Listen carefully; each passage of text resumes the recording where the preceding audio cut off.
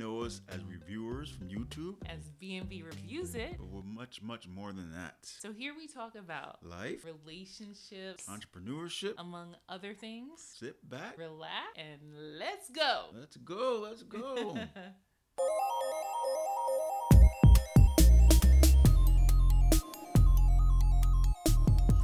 Yeah, so you are back. This is part 2. Part 2 of our implicit bias. We had so much to say. We had so much to speak. Yeah, We had to make it a part 2. Part 2. And in the last one, we talked about disparages in hospital treatment and opioid distribution and childbirth. But the other thing that I really wanted to talk about is even in choosing a healthcare provider, we don't even know who we're choosing. And that's in your choice. Right. What about when you go into the hospital and you're going for surgery or it's an emergency surgery? You have no idea who's working on you. No clue who you're going to get. What their ideology might be, what they may think about you and your kind, quote unquote. So it can be a little nerve-wracking sometimes. At the end of the day, you really have to trust God and pray that He provides the right people, the people that will do the best job possible on you. Because I can tell you, even just seeing, it's like tie everything into the riots. Right, and that's what really got us to think about it, right. About you don't know who you're dealing with in the hospital or even who you're going to go see as a doctor, and the riots at the Capitol brought this to light. Right, because we saw a mother and a son, it's like Bonnie and Clyde, right. Going to the riot together. And the mother is a nurse. Doctors, police, all kinds of people were there. And these are people that could be like everyday people that you see. You have no idea. So when you're going and you're choosing a doctor, you don't know what they do in the after hours. You don't know what they're thinking about you when you come in. It goes back to the implicit and the bias. Explicit. Right. And you have, like Darlene B was saying, you have no idea. It's one of those things you didn't have an idea before. But going back to the riots at the Capitol, to me, that was even more of an eye-opener. Like Darlene B was saying, the nurse, firefighters, all these people, especially since we're talking about the healthcare professional, that these same people who were storming the Capitol with Confederate flags, right, can be the next day they're treating a patient. Yeah. And you're gonna say they don't right on a person. And you're gonna say they don't have any implicit bias on you, and you're gonna wonder why certain people, as we've been talking about, black people are being treated a certain way in these hospitals and these doctors' offices. Right. Let's talk about emergency care. Yeah, that's another thing. Emergency care. We were talking in part 1 about COVID and being admitted to the hospital and being in isolation, but being just admitted to having a bump on your head, a cut, having to go into the emergency room. And like we were bringing you stats in part 1, we want to bring you some stats in part 2. From Medical News Today. Right, and this is an article they published from Frontiers in Pediatrics regarding emergency room. They're saying that emergency room doctors are less likely to classify Black and Latinx children as requiring emergency care compared to white or Asian children. Also, they're less likely to admit Black or Latinx children to the hospital after visiting the emergency department. And then there's another one, kicker, which maybe Darlene B can reiterate we were talking about in part 1. They're less likely to order blood tests, CAT scans, or x-rays. All this compared to white children. This is children. So how many children end up leaving and they have a broken bone, but because the doctor is like, oh no, they're walking on it, they're all right. Right. Oh, he has a high pain tolerance. Oh, right. It'll be fine. Yeah, that just needs a little time and it'll heal. I mean, just like I said in part 1, that just blood test, a simple blood test, after how many years of going to the same doctor, would have found out the autoimmune disease that this person was dealing with. And they refused to do it until maybe they felt pushed against the wall. Right, or they had a person advocating for them, as we mentioned before, as we mentioned in part 1. And so ultimately, again, the reason why, one, that I'm mentioning about your healthcare provider, a lot of times we second guess how we feel. A lot of times we second guess if we have a feeling like, oh, maybe that person is treating other people with more respect than they are to me or whatever. A lot of times we dismiss it and we're like, oh, it's just us. Right. It's just, no, it's not always just you. Yeah, there's some people that have some ill will towards you, some implicit bias towards you. Right. Whether implicit, explicit, whatever bias. And so we're saying go with your gut feeling. If you feel that way, find another doctor. Okay. And then also, like we mentioned before, if you have a family member that you can advocate for, somebody that can't seem to do it themselves, whether they're older, whether they're not overly aggressive or anything like that, advocate for that person. Advocate. Because if once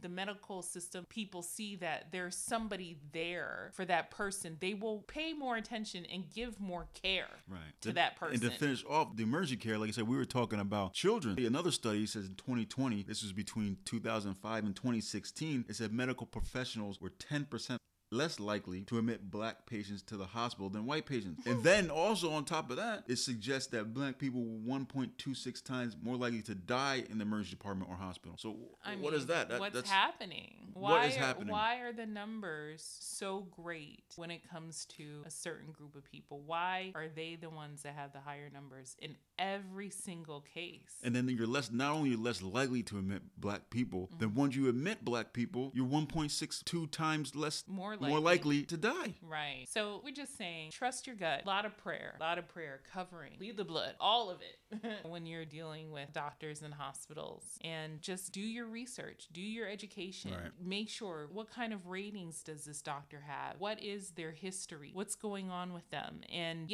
just try to know as much as you can going in, if you're able. If you're able to. Right. Yeah, so we can go on and on about this medical implicit bias. But we're going to move on. We need to move on. Let's talk about something uplifting. Right. Uplift your pockets. We want money. Yeah. Streams of income. Let's talk about a stream of income. Yeah, stream of income. So it's funny because we mentioned dogs in the first one. If you happen to be a dog lover, I am a dog lover. Okay. John, not so much. Yeah, I can tolerate dogs, but I'm not as much of a dog lover as Darlene. I love dogs. Okay. And if you're a dog lover like me, a great stream of income would be dog walking. For dog walking, small startup cost. You're not going to need too much equipment. Let me go over some of the things that you will need for your business. And I'm getting this from a website called Time to Pet. Okay. And so according to Time to Pet, you're going to need your LLC or doing business as. Doing business as, I think you can get for a lesser amount, but you're probably safer if you're able to get an LLC through your state department. Obviously a bank account because you need to put the money somewhere, a business license. It says professional organization. I don't know if you need that immediately, but you will need insurance. Right. And so some of the places that you can get insurance for dog walking are Pet Sitters Associates, Business Insurers of Carolinas. I don't know if they only do the Carolinas. You can check it out. Kennel Pro and Pet Care Insurance. So Pet Sitters Associates, Business Insurers of the Carolinas, Kennel Pro, and Pet Care Insurance. Okay. And it says you need a website. I don't think you need a website, but marketing materials. Oh, definitely pet first aid classes. Did you know that they had pet first aid classes? I had no idea. They had that. I found out that they Canine first aid. Yeah, you learn a lot. I found out that they had pet first aid when I failed a pet walking gig application, or test. So yes, I failed. Okay. And supplies, right? And then they also have a pet sitting software, but I don't know if you need that immediately. Right. Just think immediately. We're saying the small starter cost. Just think you're going to need that leash. Right. You're going to need some poop bags. And if you want to keep the dog happy, I'm sure the owner wants the dog to be happy while you're walking the dog. Right. Some treats. Right. All the stuff that Darlene B mentioned is stuff you will probably need in the future. Is good to have, but if you're thinking, you need insurance. Right. Right. And then to get that first aid as well. Right. But to get started, you're thinking, how can I get a stream of income, cash, quote unquote, fast? The leash, a poop bag, some treats, get that insurance, and you can be on your way. And start with the people that you know, or start with the people that might be in your neighborhood that you know that they have pets, that they're going out to work and they don't have the ability, or maybe older people that might not be as easy for them to walk their pet. Those would be great people to, I hate to use the word target, but I guess target for your business. Right, because you want to be there. Your goal is to solve a problem. Their problem is they need their dog walked and they don't have time. Right. This leads us to marketing, right? So what would be a good way to market this business? Like Darlene B was just saying, first thing is word of mouth. You have friends. Hey, look, I'm starting, this dog walking business. If you know anybody, if you tell them about me, I'd appreciate it. Right. And then, or even put up a sign. You can put up a sign at the laundromat. You can put up a sign in different places that allow you to put up public posts and to say that you have started a dog walking business. And what about social media? Well, yeah, we're in the social media age, so you got the Instagram, Facebook to advertise your business. Yeah. If you have a personal one now, so you can add that. Hey, look, I'm starting a dog walking business. Right. And if you're not ready, if you maybe want to test the waters of walking a dog and kind of understanding all of what you need and what's required, you can also, they have gig apps. The gig apps, like an Uber like for an dog walking. Uber for dog walking, right? And some of those would be Rover.com, I believe, WAG, Barkley Pets, PetSitter.com, PetBacker, Care.com, Holy Dog. And those are some places that you can look up and get into it and maybe start making money right away. Yes, you do have to take a test. Like I said, I failed. I didn't know the difference between different harnesses and leashes and all this stuff. I definitely didn't have pet first aid. Yeah, so if you want to get out there without having to go through an app, do that word of mouth. Try that word of mouth or social media, and then get in these apps like Rover and WAG. Barkley Pets. Right. And then the great thing about this business is that you can scale it up, because after you get into it and you're doing well and you're starting to get client upon client upon client, you can then hire other people and pay them to walk clients' dogs. Right. Just make sure you hire some people with experience. Right. To bring some more legitimacy to your business. Right. So this is a great way. And then another time we'll also talk about pet sitting, because really anything that deals with pets, people love their pets, okay? Anything that deals with pets would be a great business to get into, especially if you love them.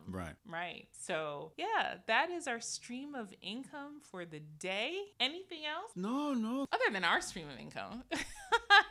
Our business that we have, we would love for you to go and visit our website at bnbreviewsit.com. That's bnbreviewsit.com. And make sure that you check out our custom order page and our shop where we have our own designs. Yeah, so once again, bnbreviewsit.com. Yes. So, Father God, we thank you, Lord, for this time you give us to speak to our listeners, Father God. And we just pray, Father God, as we close out, that as you cover us, Father God, that you cover those who will be listening to our podcast, Father Lord. God. And we just thank you, Father God, for restoration for us, for restoration for those who will be listening, Father God. And Lord, we just pray for your covering over all of us, Father God. We just pray, Father God, that you help us, Father God, deal with the implicit biases that are out there, Lord. Father God, and just give us strength, give us courage, Father God, to deal with it, Lord. And we just speak up when we need to speak up. Yes, Lord, and just help us, Father God, to be strong in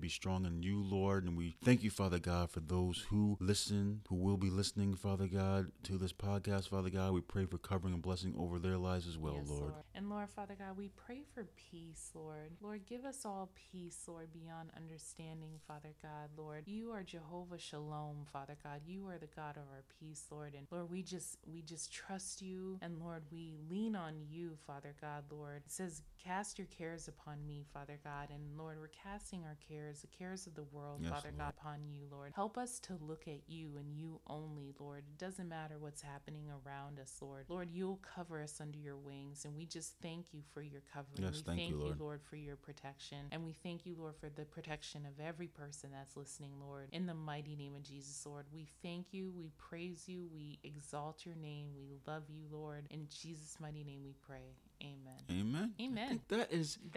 That's our show to finish part 2. Yeah, part 2. And we hope that you enjoyed the stats about the medical bias, and hope that you enjoyed our stream of income idea for the day. And, we would love to hear from you. We would love for you to email us at bnbreviewsit@gmail.com. bnbreviewsit@gmail.com. And so let us know if you've done any of these things, streams of income that you're thinking about, if you've experienced any medical bias yourself. Yeah, let us know. Email us and let us know. Right. So we hope that you enjoyed the show today. Yes, we hope that you enjoyed the show today. We thank you for listening. Yes. And I'm Darlene B. Take it easy.